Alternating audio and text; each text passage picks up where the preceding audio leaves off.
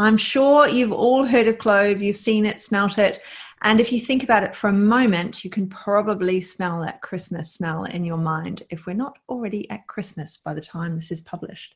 So it's an amazing and long-lived herb, and it's got some phenomenal conversation behind it and tradition behind it. It is a fantastic herb, and it's so interesting that it was used to create, cause destruction really, and changed a world landscape. As many things change the world landscape, clove has that honour of being one of those things that changed the landscape. Hello and welcome. Mentoring with Geraldine is a bite-sized practitioner podcast for naturopaths, nutritionists, herbalists and practitioners. This podcast responds directly to your needs, the needs of the practicing natural therapist. With interviews, herbal discussions, something business and something clinical each week, you'll get the variety you need and enjoy to stay motivated in practice. Hello again, everybody, and welcome to Mentoring with Geraldine and the Bite Size Podcast.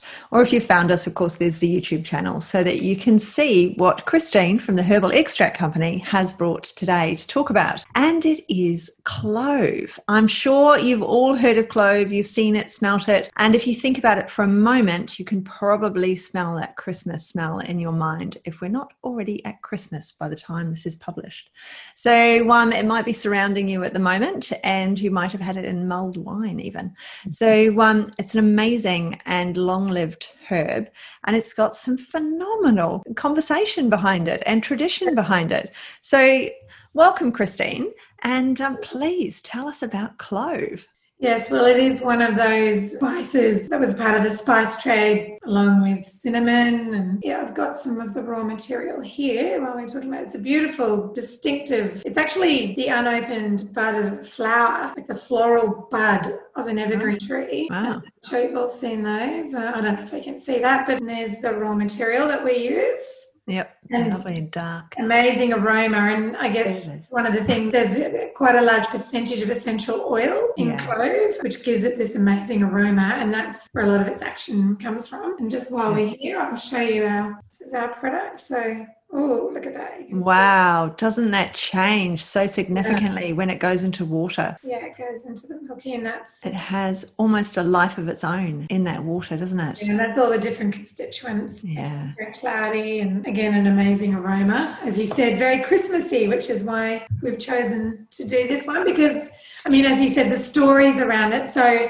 actually it's shaped world history, clove, being part of the spice trade and expeditions and wars and monopolies, and generated fantastic wealth in the early days just because of all these things, sort of the expeditions and wars that it's created. Yeah, because it was used in trade. And, in medieval Europe, spices were scarce, hence why they were so expensive. So clove was actually seen as a sign of indulgence. In modern society now, they're just dime a dozen, aren't they? You wouldn't even think about it. It was a sign of indulgence, a show of wealth. Hence, it was a rare prize. It was reserved for special occasions. So hence why it was brought out at Christmas time and used as in the pomanders. So hopefully everyone who's listening is going to make some pomanders for Christmas, where you pierce the skin of an orange with the clove, and it gives off an amazing orange clovey aroma, which reminds us all of Christmas. It's a decoration, but also useful for keeping away insects is another use for the pomanders. Not only scent the house, but keep away moths and other insects. Which is perfect for Christmas in Australia and New Zealand and in this side of the world, where, they might be keeping away the moths and smelling in the northern hemispheres, and it's winter and it's cold and it's dark. If we've got something else rather than just citrus, the citronol, calendars, the candles, then to have something else that will keep away some of those bugs, and give you that lovely Christmassy smell is going to be, amazing, just what we need. Or I haven't seen pomander made for years, and maybe I might actually make one this year. And if I do, I will post it in the group Strictly Education and Sport, where I always am on a Tuesday doing Training Tuesday. So a good craft with the kids, actually, I find. Here's an orange, here's some cloves, stick them in. Yeah. And then patterns, and it's very easy to do, and just have them on the table, and the aroma is so beautiful. Yeah, so beautiful. The main medicinal applications, of course, are digestive disorders, but a lot of people will notice it from, oral as well, from tooth pain and for the essential oil. So it actually just goes on to the space in the mouth, so we can put it directly on, but we don't need a lot of it. Well, you can chew them as well to get that action. Highlight that I wrote in 226 BC. The Chinese were chewing them for they had an audience of the emperor, so they had sweet breath. Yeah, it's been around for a very long time as well. But and even now, I mean, if you go to your dentist, they will have clove in their surgery, packing after operations. It's actually used in practice, in medical practice. One of the few herbs gets used in medical practice. Yeah, well, it's that local anesthetic and analgesic. So of course, it's absolutely perfect to pack around a tooth where they've just done that bit of surgery, and it smells nice and all of the things that go with it. So because of that eugenol in it, so it's absolutely perfect to have at the dentist. So I wonder if the dentists will start having the pomodoro in there and they can have their orange and clove on the counter. To recommend it. Then if they take it that far, obviously the aroma is also coming from the essential oil, but and that's where most of the research has been done. When I've researched this herb, there's not a lot done on the whole herb. Right. But because there is a lot of essential oil in the raw material, then a lot of these studies can translate into the whole herb as well, which means, it's very high in antioxidants. Yeah. And as you said, that local anesthetic, analgesic, vermifuge for worms, viral and bacterial infection, and as well as, it can be used for coughs as well. It's got that expectorant action. So again, we've talked about a thyme recently. It has that essential oil that's working on the infections, and it's very versatile actually. It is. With the digestive disorders, indigestion, so good after Christmas dinner. Yeah. So I mean, it's immune modulation and oxidative stress. So yeah, it's great for external application and internal application. So that's one of the things that I do encourage when people are thinking about using a herb is the on and in. So if we're using it for, fungal infections or athlete's foot or whatever it might be, it's also a case of writing the microbiome and changing the internal makeup of the body as well. So we're not going to ingest essential oil as the way to go. Whereas the tincture has it's 18% of essential oil in the bud. So you're going to get a small amount of that essential oil, which is probably just the right amount, because again, this is by creating this tincture, we're getting something that's very close to nature, and it's now grows in lots of places and it's readily available. It doesn't cause war anymore, thankfully, but it's really, really versatile herb, and I certainly have it on my shelf. So when I bought clove, though, a little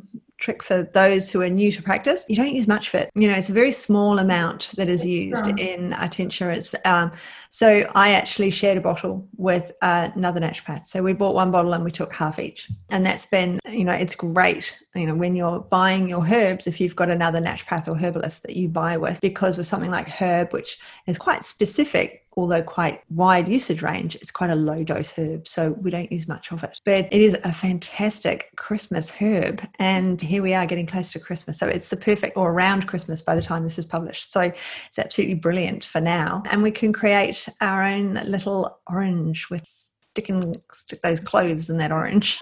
Yes, and remember to use some for your indigestion after your Christmas. Yes. If you eat too much. Great for indigestion, digestive. Yeah, and it's going to freshen that breath after all of that food that you've just eaten over the festive time. So not that I'm going to be chewing a whole clove anytime soon. I've got to be honest. That's not a top priority for me. But it is a fantastic herb, and it's so interesting that it was used to create and cause destruction, really.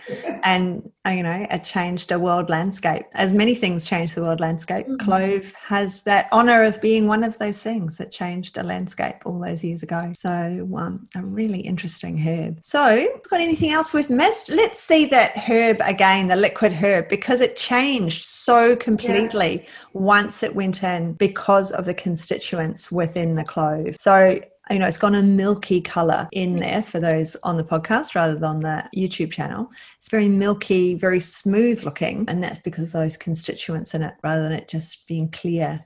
It's a very different look. We have and we can see those little clove buds. Yeah, you can see how they're a flower with the little edges around them, or the unopened flower. So so amazing. So thank you very much. Oh, sorry, I was just saying, with living in Sri Lanka, there's a lot of it's called the Spice Isle.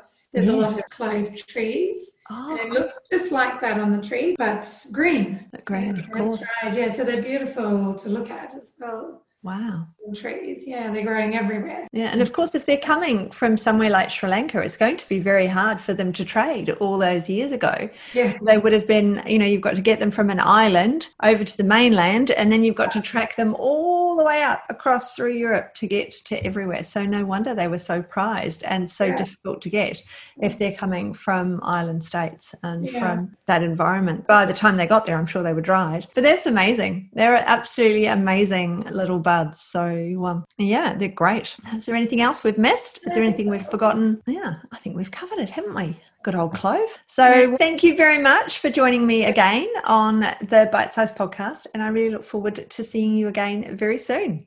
Yeah, see you soon. Thanks so much for joining me today.